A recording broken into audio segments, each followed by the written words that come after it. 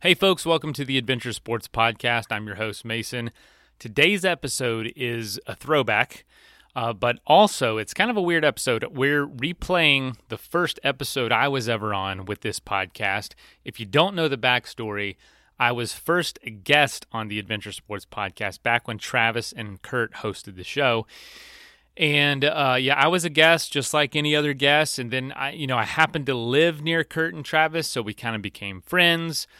They were wanting some help with to be hosting, and I was interested in figuring out how to host a podcast. So they gave me this opportunity, and after a few months, they were like, you know what? Why don't you go ahead and take it over?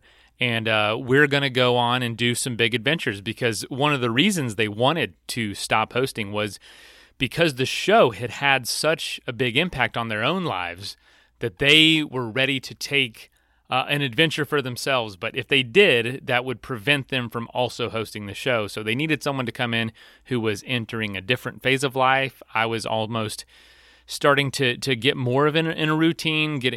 I was in my mid-20s and getting ready to pretty much settle in a little bit, start a family and whatnot. So it was perfect timing. The transition went so great. They made it so easy for me, and I've been hosting the show ever since. But I am throwing it all the way back to 2017 when I first got on the show, first met Kurt.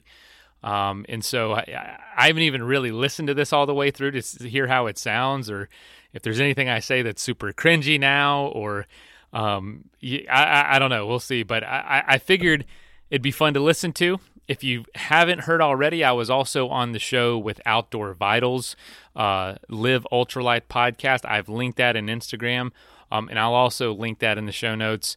Definitely check out their show. That was another, Tayson interviewed me there from Outdoor Vitals, and I was able to tell some of these same stories, tell some different stories as well. It was a great time being on the other side of the mic. So without further ado, let's go ahead and jump into my very first story on ASP.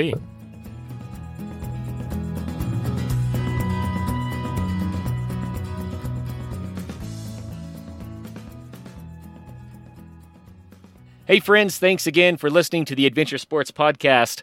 Today I want to say welcome to Mason Gravley. Mason is one of these crazy athletes that has done the Colorado Trail Race. He's done the Tour Divide. He's planning something we've never talked about on the show before, which is the Tour de 14ers coming up this August.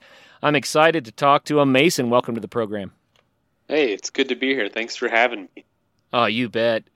So you must be a mountain biking crazy guy to be doing all this stuff. I don't know, man. I'll be honest. I'm not crazy about it. In fact, I don't actually ride all that much other than on trips and like getting ready for trips. It's kind of weird. I like to go out there and do these trips kind of, I don't know, as a normal person, not as someone that can train for 30, 40 hours a week, but just as someone that has a job, someone that has, a family and responsibilities, but that can get out and do this stuff. So a lot of times, whatever shape I'm in when I start a race is, I don't know, it can vary greatly. But well, I like your approach because we love to encourage people to go for it, right? And yeah, so definitely. I think that's really fun that you're saying, no, I'm just an average guy. But anyone that bikes over 500 miles, mostly single track, and probably does that in just a handful of days, or does the Tour Divide, you've got something special going on. Maybe you like to say it's just average, but dude, those are big feats. Yeah, I guess so. I guess in the moment it doesn't feel like it, but yeah, the Tour Divide felt huge. But honestly, when you break it down to days and break it down to hours, I don't know. I spent a lot of my time pouting, just thinking, what am I doing out here? Why am I like spending time away from work and getting real things done, quote unquote. But no, I guess what you fall in love with when you start doing these things is the juxtaposition against your normal life, and also just how you see what you're really made of, and you see kind of who you are. You go to dark places, but then you go to highs you've never experienced otherwise. And after a while of normal life, you kind of want to see if you still have it and what else you can discover about yourself. and what more beauty you can see. So you want to do it again, despite that just torture you go through, but also those wonderful experiences you go through at the same time in a single experience, a single trip. You know, I've never done anything as big as either of those. And so, you know, I'll take your word for it. I've experienced what you're talking about probably in a smaller way, just on backpacking trips or climbing 14ers or something like that. But to do something that's day after day after day, very little sleep, you know, that kind of thing. I hear what you're saying. We've heard a lot of guests talk about how you learn so much about yourself, you know, and you go to places you've never been before on the inside. So very, very cool. And it shows on the outside because every trip I usually have a couple breakdowns at some point. Right. Well, it's tough. Yeah, that's funny. Yeah, what you were going to say? Oh, just, I guess an example. On the Colorado Trail Race a couple summers ago, I was having this, I mean, you guys interviewed the founder a couple weeks ago or something, and he was talking about there's downhills that you have to carry your bike down. It's so gnarly going down, and it's so true, man. I'm miles of hiking down a mountain, carrying your bike down each ledge, and it just got to me at some point because I kept tripping and falling over the bike. I just threw it. I threw it down and let it fall as far as it could, and then I threw a rock at it, and I'm just like cussing up a storm, and then I go around this boulder, family of hikers sitting there like terrified because they were only 10 feet away from me, and I didn't even see them, and I felt so bad. But I thought I was all alone out there just kind of letting my emotions fly, but no, you got to be careful with stuff like that, you know, not only for safety, but I don't know, I need to have a little bit better control over my emotions than that. Well, people often assume that they're all alone when they're out in the middle of the wilderness. And I have a really embarrassing story about that. Some buddies and I, we hiked into a wilderness area in the dark after work, right? And we wanted to put our packs somewhere where they'd kind of be away from us in case of animals. So we walked up on this rock outcropping, and we hung our packs kind of in a tree up there, and we didn't have a bear line, which we should have used, but at least that way we thought, well, that'll help a little bit. And then we all had to pee, so we peed off this rock outcropping, and we're making all sorts of noise and laughing and carrying on.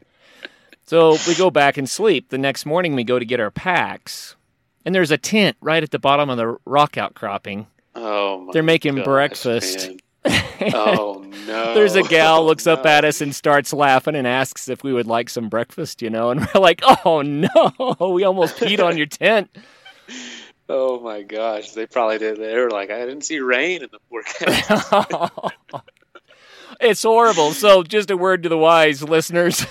You may not be as alone as you think you are. That's hilarious. Man, that good story. Too funny, man. Good story. So let's rewind a little bit. Who is Mason Gravley? Where do you live, and where'd you grow up? Well, cool. Yeah, I live in Lakewood, right at the base of Green Mountain on the very west side of Lakewood, just kind of on the other side of Green Mountain from Golden. Moved there a couple months ago, but I've been in Denver a few years. My wife and I moved here from Florida about 2.5 years ago. And, just fell in love with Colorado. I had a short stint in California in Yosemite Valley, lived there for about 6 months, and got married and moved here. Just always loved Colorado. Saw it a lot on bike trips that I had done in college.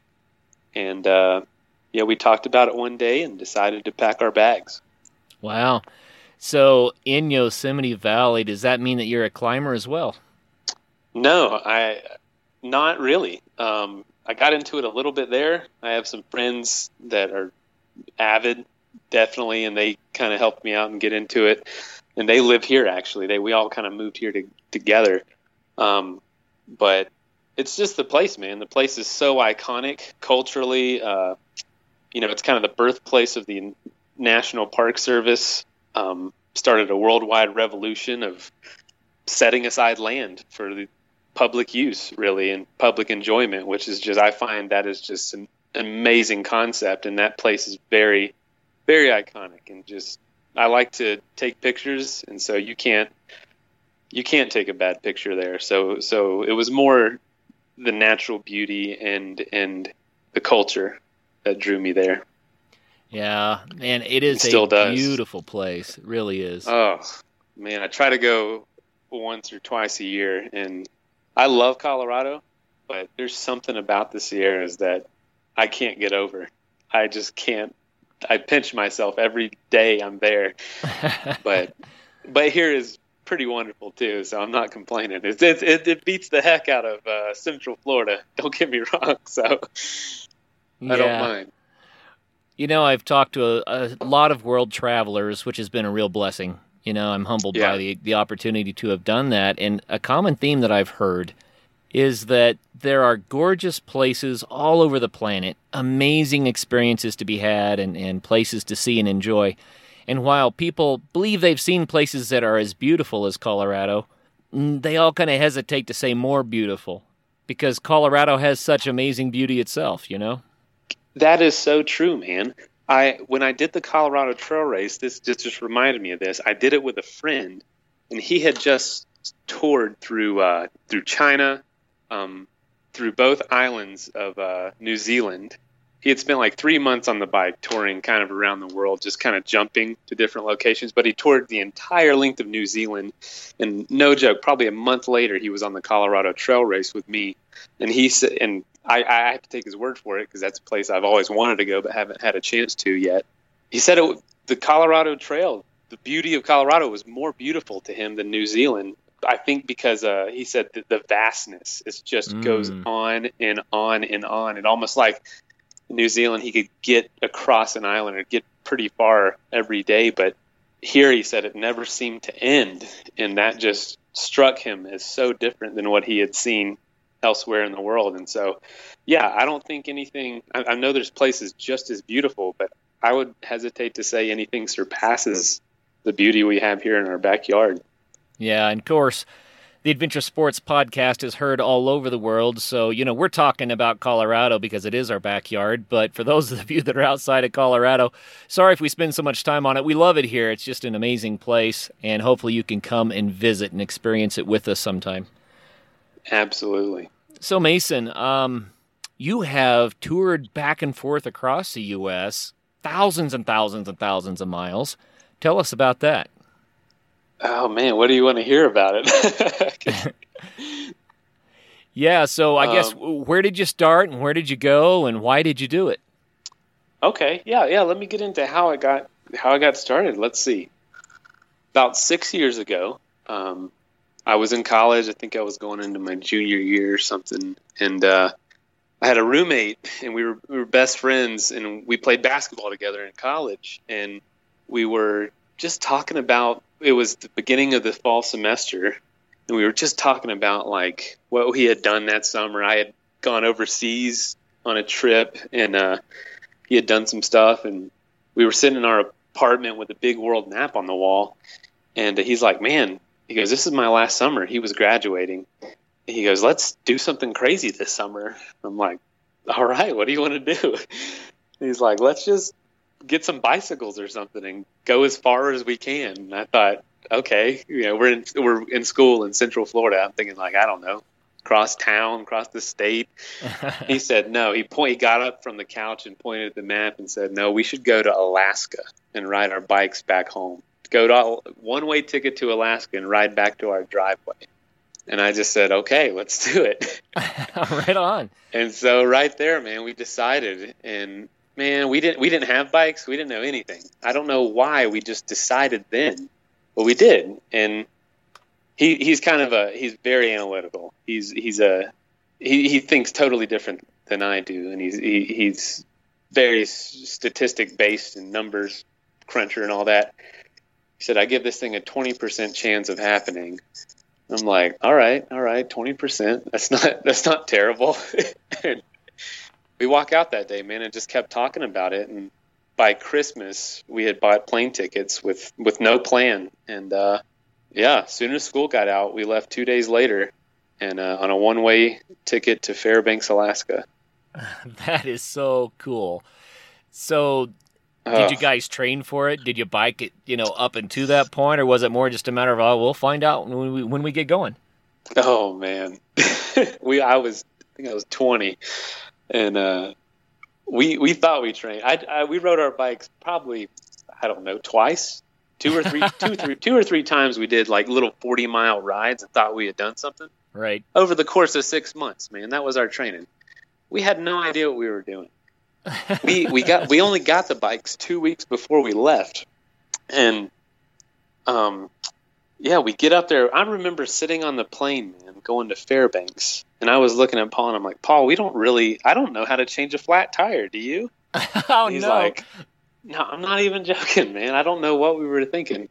I get these Facebook notifications of like memories, and all these pictures have been popping up the last few weeks of the first bike trip, and I just think, God, I was a total idiot 6 years ago. But my parents must have thought we were crazy, and we were in a way.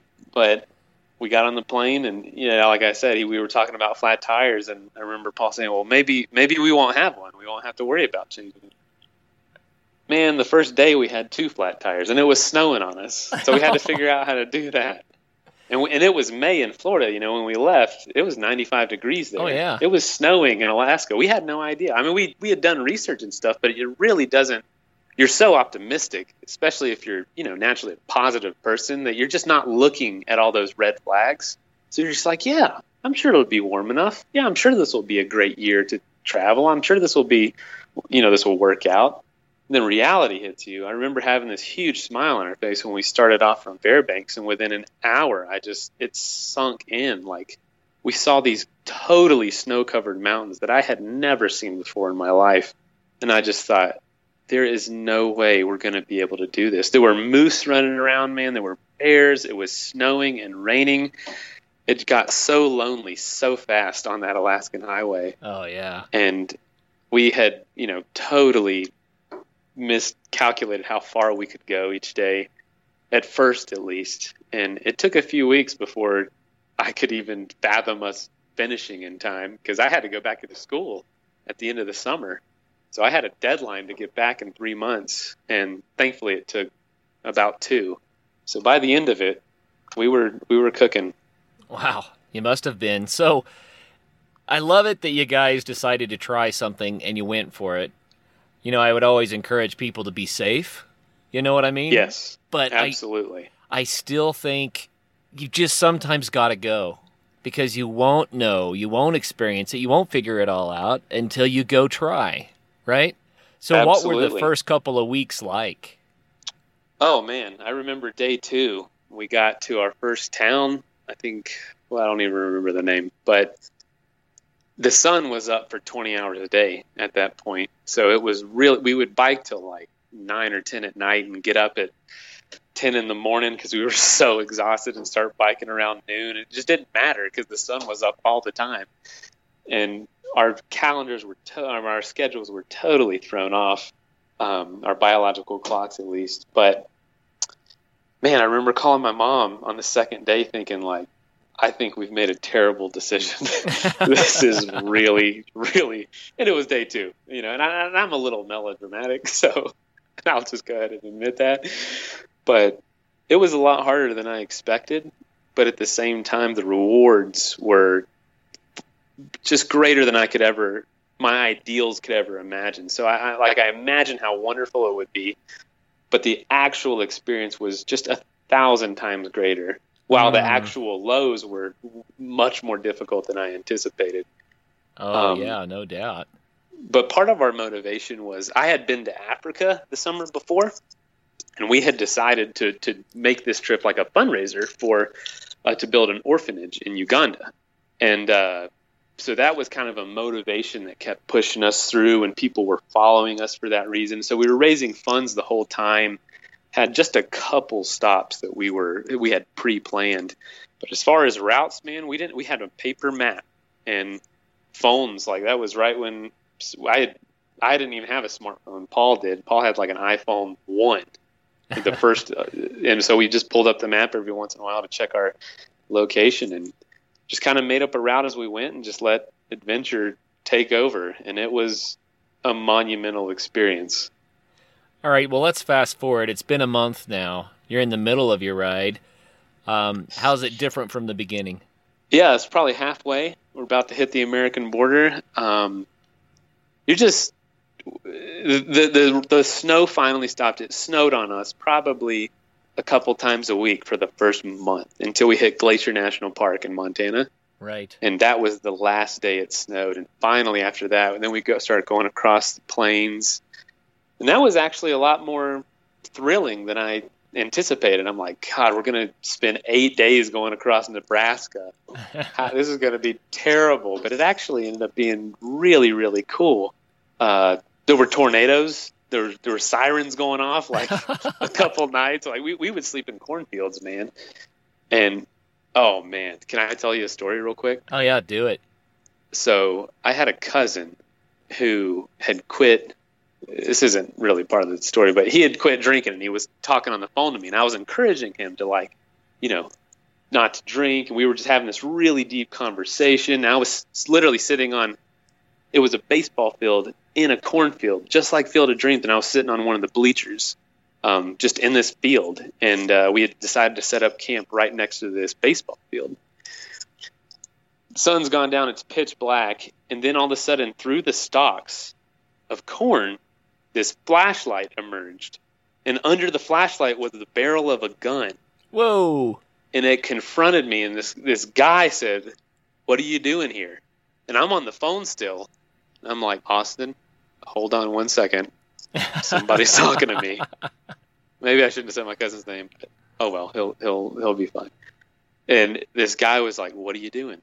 And I said, we're biking across the country, raising money for an orphanage in Africa." I was really trying to pitch it to him, like, "Hey, we're not gonna harm you. We're totally harmless people. Please don't shoot me."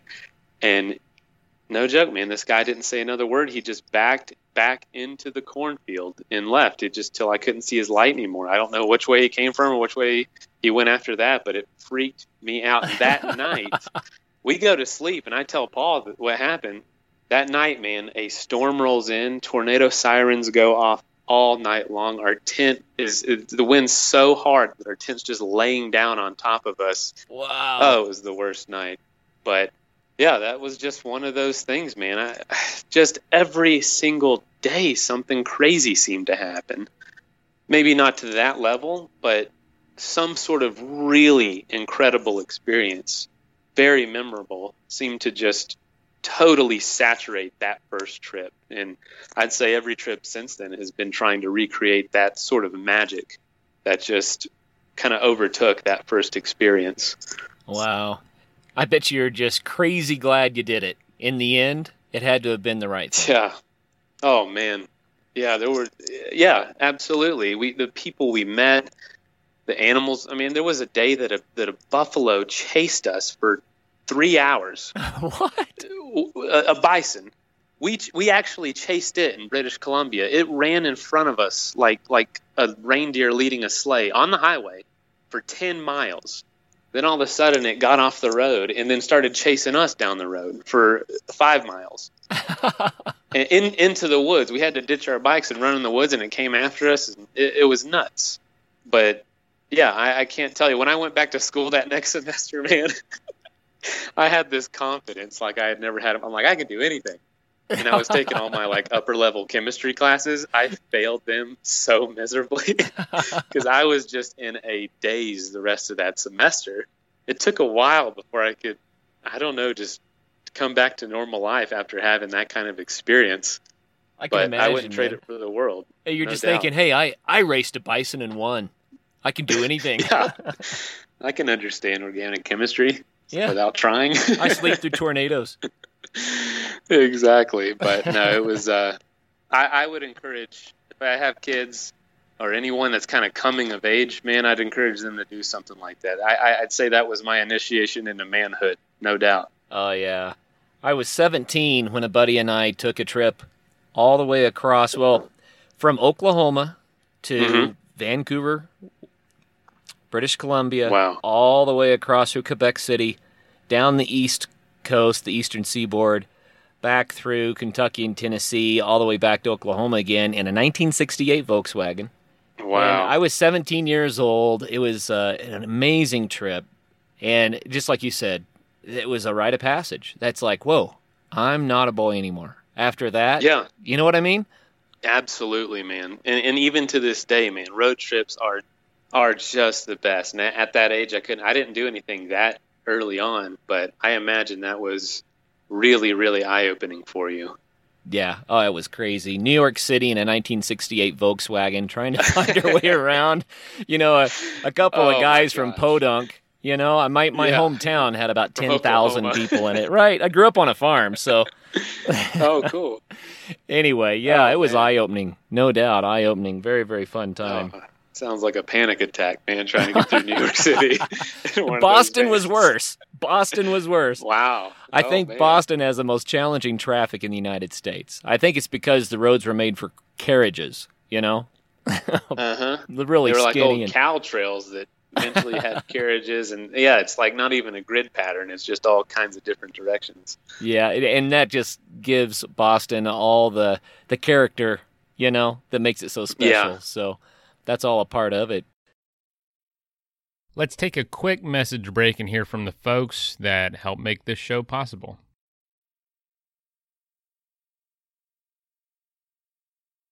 That is plenty of that for now. Let's get back into the episode. Man, what a crazy ride. So then you finish up, you get all the way back to Florida. How did it feel when you rolled up to your driveway? It was nuts, man. Our families were there. Our families and friends. My buddy Paul, his girlfriend was graduating college that summer, so we had a deadline, and we made it by probably a week. And they're married now, so it was a very serious relationship even at the time. But they were all waiting for us, man. They couldn't believe it. I'm from a town of 3,000 people in Central Florida, like a pretty podunk town. I love it. Don't get me wrong, but people just don't do stuff like that. So it was kind of a big deal for my family, just because I don't know. I didn't have any real examples to go off of. We just did this crazy thing, and then when we got back, man, it was so funny because we both come from families that don't really do stuff like this. We come out here. I live here, and now I realize, that kind of thing's normal. Everybody's doing something like that, or something crazy or long sort of journeys. But we got back home, and everyone confessed to all the bets they had made of where we were going to quit. So it was pretty funny. They were like, "Yeah, one of Paul's dad's friends bet that we were going to die on the trip, and he actually apologized to us after the trip." And I just thought, dang, no one had any faith in us. This is kind of disappointing, but it wasn't that nuts. But no, it was neat to get back, and I would say, man, that started it all off. After that, we just wanted, in a way, to chase that high and to chase that purpose. It's like a machine, man. There's so many moving parts to trips like that. It's not one thing that you fall in love with, as much as it is just the entire experience, from preparing to just having a faith that it's going to work out. When every trip I feel greatly unprepared for, even now, with all the experience and with training and all that, but it evolves over time. You know what I mean? Like I think it's kind of futile for us to chase that thrill of the first trip we've ever done, having literally no clue what we were doing. Now at least we have some knowledge of it, so it's different now, but still just kind of what I live for, I guess you could say. Well, you've done several more trips, and then eventually you did the Colorado Trail Race and the Tour Divide. When you did the Tour Divide, was that motivated by the racing aspect of it, or was it more just a matter of, hey, this would be another cool trip, another way to see things? It's funny. I just thought about it today, how we got, how I did the Tour Divide, how I even found out about it. We were riding our bike, and we wanted to hit, everyone was telling us on the Alaska trip to go through Jasper and Banff National Park and national parks. So we decided to, and rode the Icefield Parkway, which it absolutely blew. That's where I got close to my first really big beautiful mountains and just fell in love. Oh, yeah. And we hit Banff the second Thursday in June, which is the night before the Tour Divide starts every year, the second Friday of June every year. And all these mountain bikers are all in town in Banff. I'm like, what is everybody doing? So we start talking to some of them. They're like, yeah, there's this thing called, at the time, most people called it the Great Divide Mountain Bike Race. So it's starting to transition to being called the Tour Divide. And some people were calling it that. But we were like, what is this thing going on? They're like, oh, yeah, tomorrow morning, all these, hundreds of cyclists, 150 or so, are leaving for Mexico. And I'm like, holy cow, that's a thing? And I'm like, Paul, we got to do this in a couple years. Literally 2 years to the day, we were standing at the starting line. But that's how we found out about it. We just stumbled upon it by accident. And this kind of speaks to the way we prepare. In Florida, we don't have any elevation. So when we were preparing for the Tour Divide, we were just running and swimming and cycling some. But this is just as a word of encouragement for the listeners. My buddy Paul, when we were sitting on the starting line for the Tour Divide, that was his third time ever being on a mountain bike, ever in his life. We bought the bikes, we rode them. He had, obviously cycled with me on these trips, but never had we done, there's just not the trails in Florida like there is out west. So right. We were pretty limited. It was another one of those, let's just do it. We had one set of paper maps between us. No cyclocomputer, or we did, but they broke like in a week. We didn't feel like we should replace them, man. We just relied on our gut, followed the tracks of other riders, and kind of had the same philosophy with the Tour Divide. We kind of rode together just because, we wanted to. A lot of people don't. A lot of people do it alone, but I knew this was going to be kind of our last big trip together. But man, that was just another adventure in itself. I got lost for a few days. He got lost for a few days. We reconnected, and it was nuts, man. That is one heck of a trip. If there's anybody out there thinking about, and it's gaining in popularity. That was 2013 we did that. And again, that just kind of reinstated this passion for the American West, which actually led to the Tour Divide was the first leg of like a 10,000 mile trip that I was doing. I had just graduated college and I wanted to see all the national parks. And so I just said, let's do the Tour Divide. Paul, you can fly home and I'm going to continue on through a tour of 30 national parks. Wow. So after we hit Mexico, I turned around and headed towards Seattle, zigzagging across the West, seeing as many parks as I could, and kind of ended that trip with another big loop of the country and ending finally in Yosemite to stay and live there for a while. But I don't know, man, that entire experience, including the Tour Divide, was just, it was not nearly as hard after the Tour Divide, the rest of the riding, because Paul was gone. Paul's kind of like a robot. I'm more of like, let's just drink coffee for 4 hours in the morning, then we can do our riding. Kind of enjoying the experience. But that was another really, really defining trip in my life for sure. Wow. That does sound crazy defining. I mean, how many people can say that they've done anything like that, biking to that many national parks, much less the Tour Divide itself? Give us some stats, just so our listeners get a feel for this. Tour Divide is Canada to Mexico. How many thousand miles? When I did it, and I don't know if it's changed.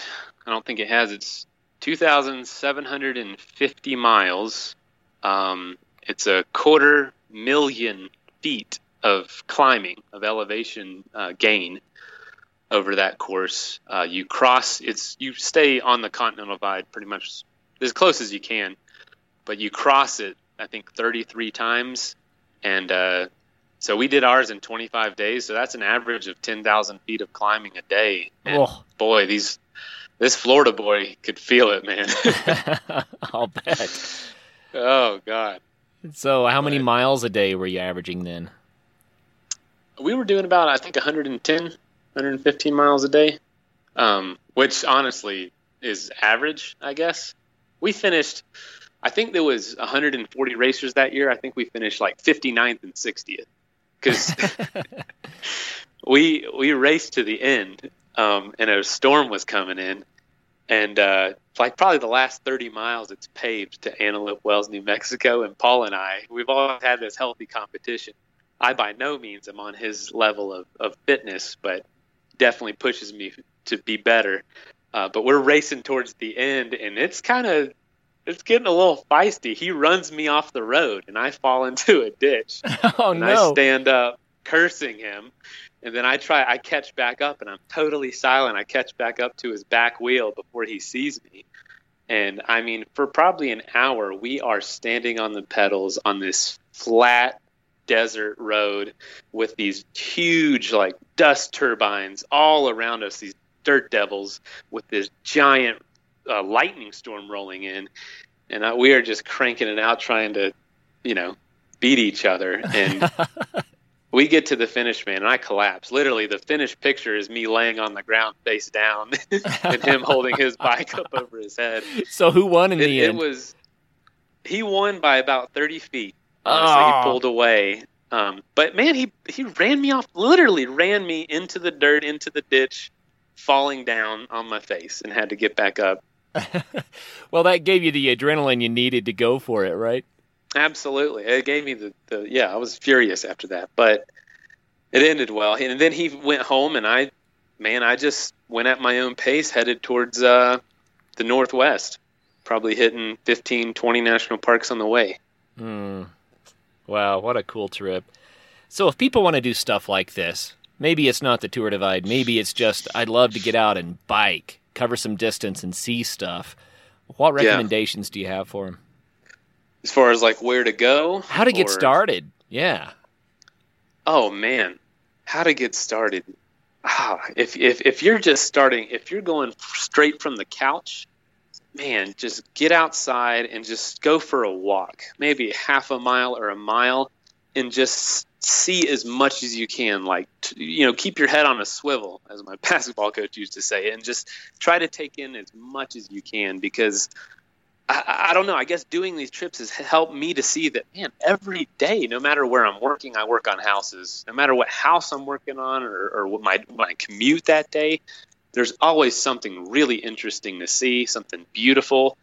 And, there's just these nuggets of beauty and interesting things everywhere you look if you just decide to look at things that way. So I would say half the enjoyment is just what you see, and that's a mindset that you have to kind of cultivate. And then to get as much visualization in front of you, just put yourself in motion. If that's walking, just go for a little walk, maybe a way you've never gone before, or just go for a little bike ride around the block.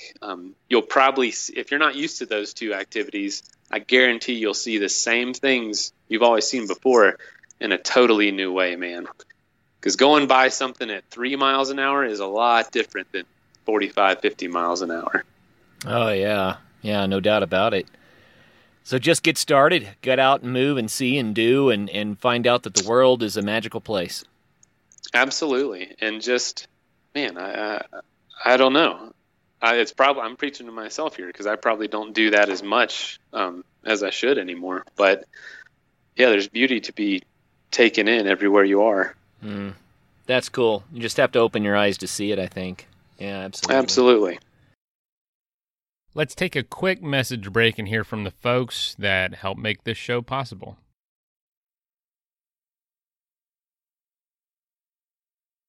That is plenty of that for now. Let's get back into the episode. Well, let's talk about Camp Crate a little bit. I don't know anything about Camp Crate, but it sounds cool, so fill me in. What is Camp Crate? Camp Crate is a company that my friend and I started, a friend from Yosemite, which is basically we send backpacking kits to anyone, anywhere in the country to help them go on backpacking trips. So basically we will send you literally a crate, a box with a tent, sleeping bag, backpack, sleeping pad, headlamp, water filter, and even there's food options as well. And a jet boil comes with it too. We'll send you that wherever, at a trailhead or at a post office, and you can go on your trip, put it back in the box, and you ship it back to us with a prepaid return label that's inside. Dude, that is so cool. Yeah, honestly, man, like it is really cool because what you'll find out is that, I mean, it's really good equipment. It's probably, $1,000 kit when you add everything up. But we realized that because things are so expensive, there's a lot of people that don't want to just drop that kind of money just to try backpacking or to try camping. Right. But they need things that are light enough and quality enough that they can carry on their back and they can have a good time and stay safe. So what it's kind of turned into is a lot of people that have never done this before or very limited experience want to rent our stuff. So we get to walk them through what their first camping trip is going to be like. And so it's kind of turned into a concierge service as well, to where we're kind of invested in each person that inquires about one of our crates. We'll help them plan their trip. We'll help them figure out where they're camping, like even water sources and stuff like that. And while they're on the trip, we're just we're in touch with them, saying like, how's it going? And get their feedback once they get back, man. And it's really rewarding because you know what it's like, man. It's something you're scared of, something that's not always comfortable, but after you're done, it's just like, wow, that was the coolest thing I've ever done. And I want to do it again. So it's been neat to see that. What I love about what you're doing there is that, I'm always telling people how to get started backpacking, and it's like, well, you don't have to spend a lot of money up front if you buy this heavy piece of junk. And then you lug it around and you wish you had something better. And you know what I'm saying? But the barrier absolutely. to entry really is the cost of the equipment. And I'm always trying to find ways that people can try it out without dumping a wad of cash. And so you've just solved that problem. Yeah, absolutely. And we also help you with, we will give you advice on how to make it happen. We're just going to, give it to you and let you not know what to do with it. We'll give you, like for instance, there's this guy from Florida that's renting some stuff now from us in Yosemite, and I think it snowed on him the other day, and we were like, "Hey man, are you okay? Is it going all right?" And he messaged us that morning, said, "Yeah, it's going. It's fine. This is still great trip." So we keep in touch with the people, and so we really want them to have the best experience they possibly can. So if people want to try out your camp crate, how do they do it? How do they get in touch with you?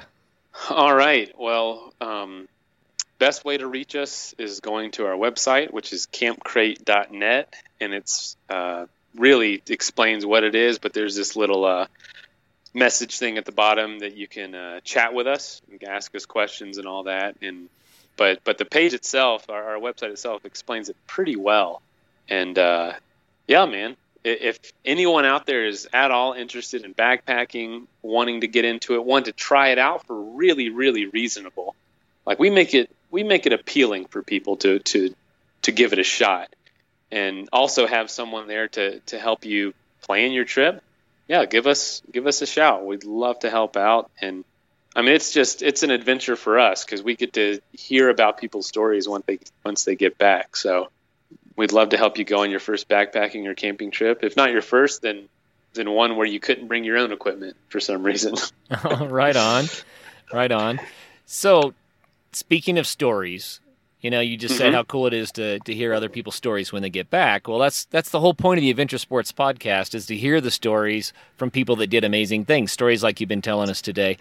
Tell us a story about a time that things did not go right. It could be on any one of your rides, any of your experiences, but just a classic day that was completely upside down. Oh man, I'll drop the hammer on you, man. This is one that still kind of scares me today. One of them is when the buffalo chased us. That was absolutely nuts, but everything went perfectly. We didn't die. Right. So, all's well that ends well. Yeah. Man, when I was doing the national park tour, man, there was a day, I was planning to make my way towards the coast and go up the coast after hitting some of the big parks in California. I was just out. I mean, I've always wanted to see Yosemite, but right in my way was Death Valley, and I had to get through Death Valley. The problem was it was the last weekend of July, and I don't know what I was thinking, because I decided to go right through Death Valley on the hottest weekend of the year. Wow.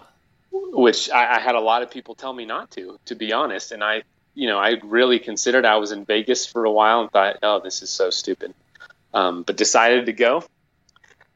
got down, descended down into Death Valley, went up to Zabriskie Point where U2 has their famous Joshua Tree album cover. And I'm a huge U2 fan. So it was like, oh, this is so neat.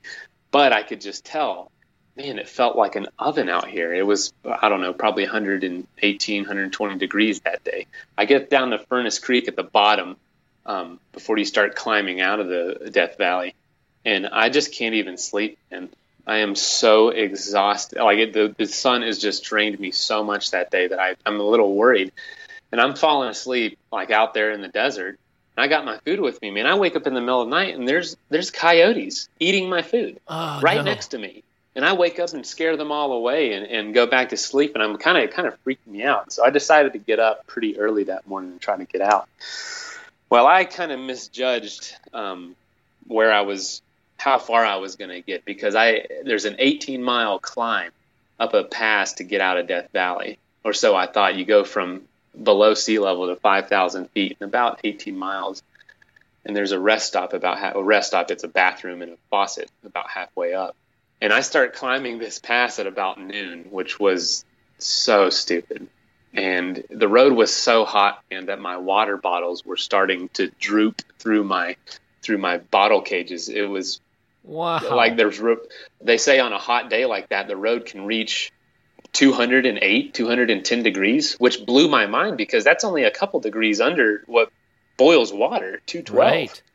And no joke, there were signs that they put out that said, don't stop on the road, it'll melt your rubber tires.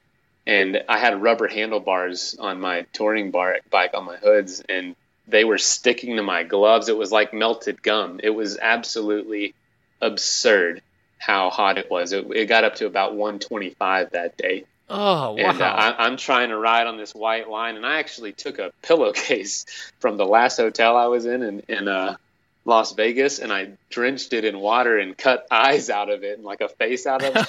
It looked ridiculous, but it protected me from the sun.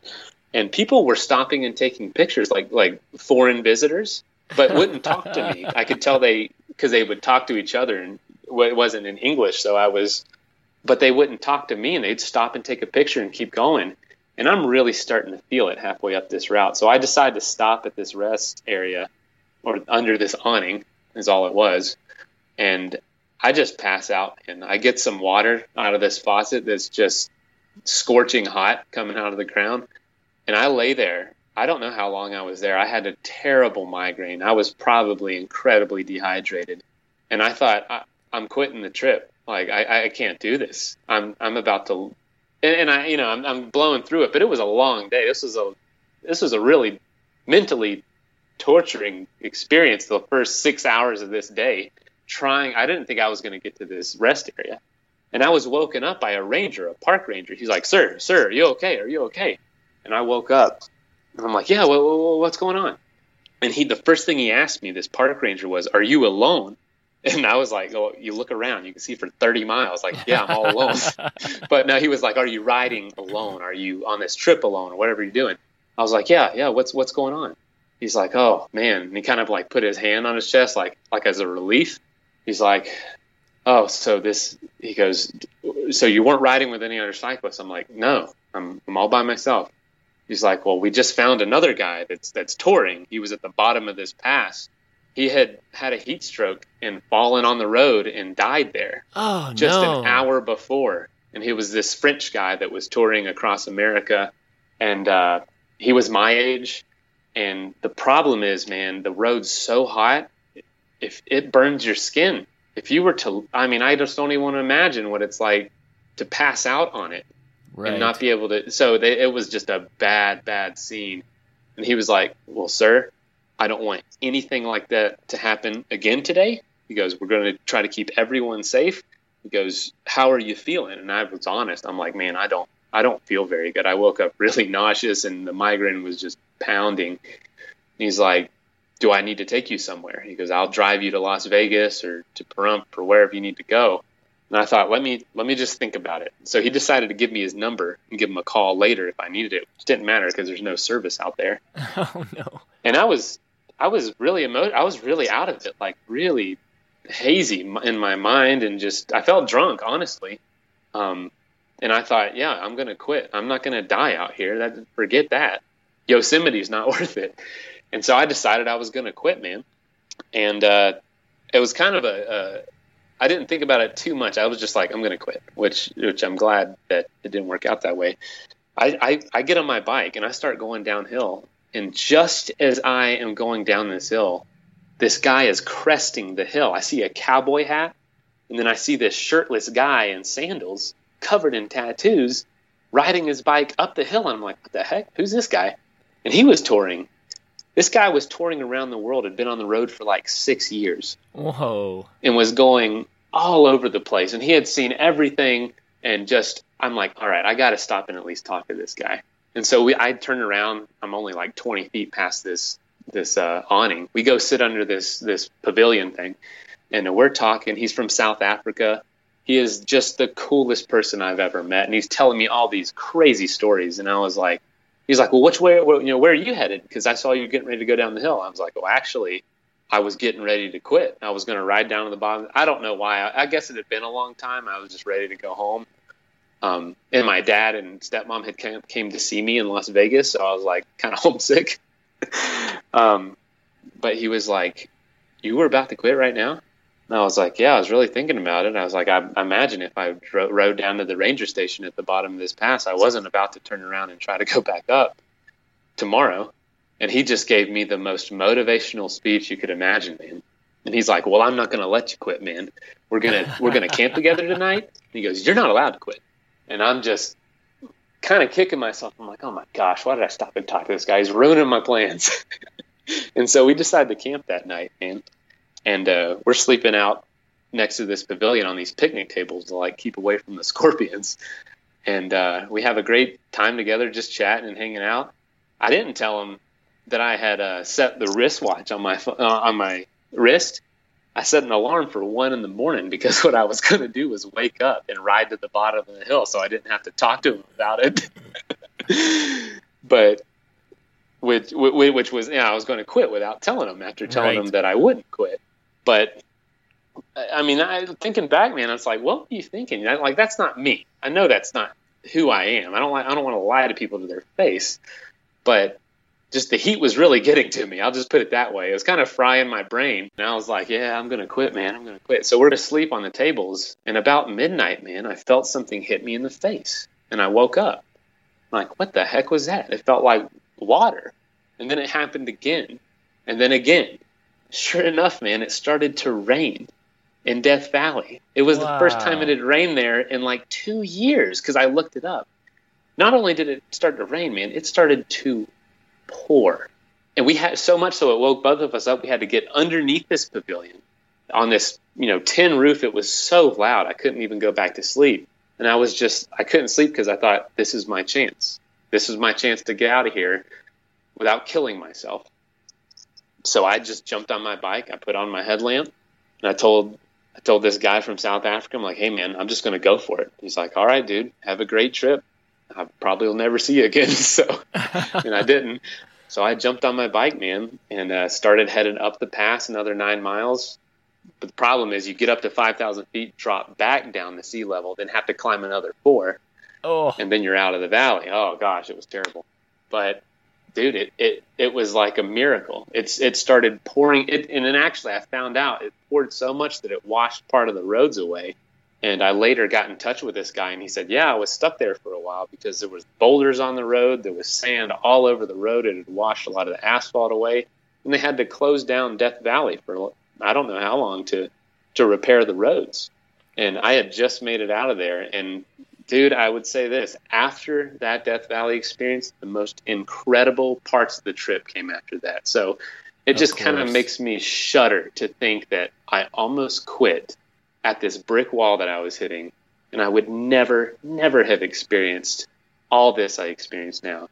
And those experiences have led directly to me moving here to Colorado and probably to you and me talking. So who knows if that would have, my plans would have gone through and I would have quit. Yeah. There's a good chance we wouldn't be talking now. And I don't know. I'm just so thankful that all those things kind of helped me to push forward. It's almost like, you're going to be let known what the direction you're supposed to take. It's going to become clearer and clearer. There's always going to be an option to keep going. And I'm just glad people have been kind of placed there to nudge me whenever I just want to give up. So Yeah, it kind of sounds like divine providence, doesn't it? it really does, yeah. Hey, you do, you know the song by Dave Matthews, Walkin' Man? Yes. You know, he's talking about, hey, Walkin' Man, save me if you can, you know what I'm saying? And yeah. it's like some guy walks up to him in the middle of the desert and changes his life. I mean, more or less, right? That's what happened to you. That's crazy. Yeah, man. There was actually a day on the Tour Divide that I passed out in the desert after making a wrong turn. And I went 20 miles the wrong direction because I got separated from Paul. I didn't have a map on me or a cyclocomputer or GPS or anything. And I got lost out on this forest road somewhere out in the desert, and I passed out. A guy named this Spanish guy that barely spoke English named Reggie found me. And it was so crazy. I'm like, I've never met anyone from Mexico named Reggie. And it's so nuts because that's my dad's name is Wow. Reggie. And it was like one of those experiences. He took me back to his house and like recouped me and got me back on track. And it was just like stuff like that. I don't know, just let you know where you're supposed to be in a lot of ways. Part of the bigger picture. Yeah, part of the bigger picture. Very cool stories. I can't believe the way that, you know, people have amazing experiences if they just go and do, you know? What would have happened if you never took off on that trip, right? Who would you be now instead of who you are now? Yeah, dude, I'm telling you, it is the most exhilarating way to live. But I'd say day to day, there's nothing that special about anything. I mean, like I said, I have a house painting company. I'm not doing anything that exciting day to day, but it's, you know, those seasons in life where you can really throw yourself out there and you just kind of learn to say yes to things like, yeah, I'm going to take this invitation, or yeah, I'm going to take this trail, or yeah, I'm going to just go for this walk. You'll just come back with stories you never imagined you would ever have. And a lot of times you don't recognize it when it's happening, but once the job is done, or once you get through it, you look back and say, holy cow, that's a story. Yeah. Like, I just went through that. And you see it in hindsight, and it blows your mind. Sure. And so I definitely say that's why I keep doing these things, man. I'm not, this 14ers trip coming up, it's not about the mountains at all. Like, at all. It's a way to ensure that I'm going to get out there to make stories happen. And it's just basically throwing all the ingredients into a bowl and saying, let's see what this turns into. And I'm open for change. All right, so we're running out of time, but I want you to give us a brief sketch of what you have coming up in August with the 14ers. Tour de 14ers. Now, I've not heard of people doing this. I've heard of people biking to 14ers, but has anyone ever done this where you bike to all of them and climb them all?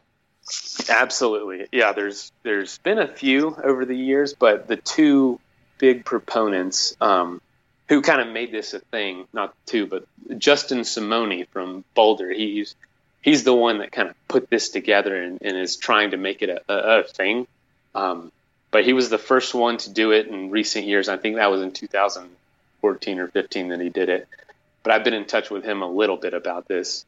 And then a guy named Joe Grant from Boulder area as well. He's an ultra runner, kind of pretty well known. He did it last year.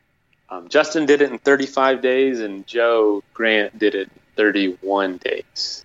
And both of those guys are pretty impressive to me. Don't worry, I'm not going to try to go for any record or anything. I'm trying to do it in about 40, 45 days or so.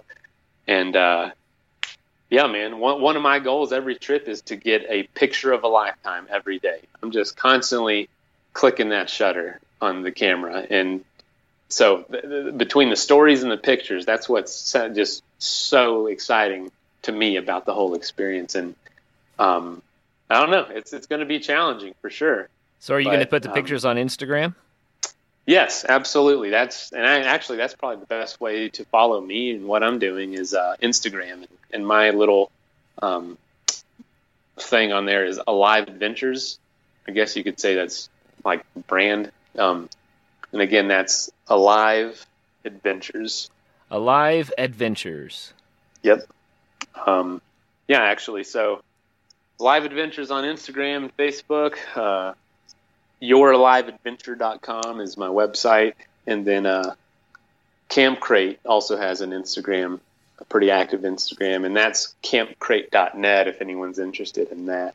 Campcrate.net. Yep. Well, Mason, thanks so much, man. This is awesome. I really enjoyed hearing your stories. I love what you've done, and I love the inspiration that you throw out there, man. You laid it on the table for us. All we have to do is pick it up. You even provide us with the gear if we need it. Yeah, I guess. I would think about it that way, but yeah, definitely. Absolutely, man. Well, yeah, follow the trip. Thanks for having me on here. I've been listening for probably a year now, and I get inspiration from this show every day. And so I'm definitely going to be getting some motivation while on this trip. I'm going to need it, I'm sure. So keep getting the episodes out there. Well, thanks, man, for listening. We really appreciate that. And we do want to hear about your Tour de 14ers when you're done. So sometime in September, we got to get you back on while it's still fresh on your mind. Okay. All right. That's a deal. Let's do it. That's awesome. Okay, we'll do it then. So listeners, sometime in September, October, we're going to be talking to Mason again and find out how he did on his Tour de 14ers. I think it's going to be an amazing trip with amazing stories again. So thanks a lot, Mason, for your time. And for all of our listeners out there, remember until the next show to get out there, have some fun.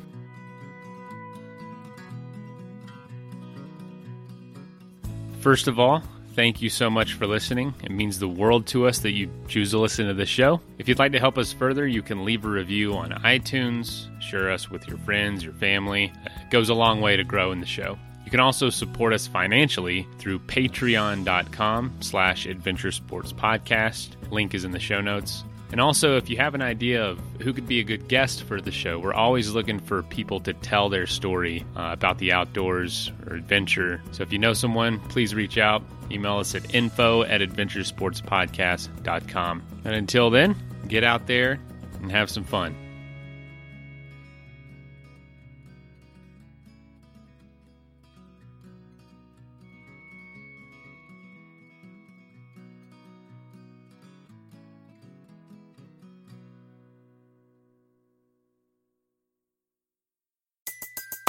Everybody in your crew identifies as either Big Mac Burger, McNuggets, or McCrispy Sandwich. But you're the Filet-O-Fish Sandwich all day. That crispy fish, that savory tartar sauce, that melty cheese, that pillowy bun. Yeah, you get it. Every time. And if you love the Filet-O-Fish, right now you can catch two of the classics you love for just $6. Limited time only. Price and participation may vary. Cannot be combined with any other offer. Single item at regular price. Ba-da-ba-ba-ba.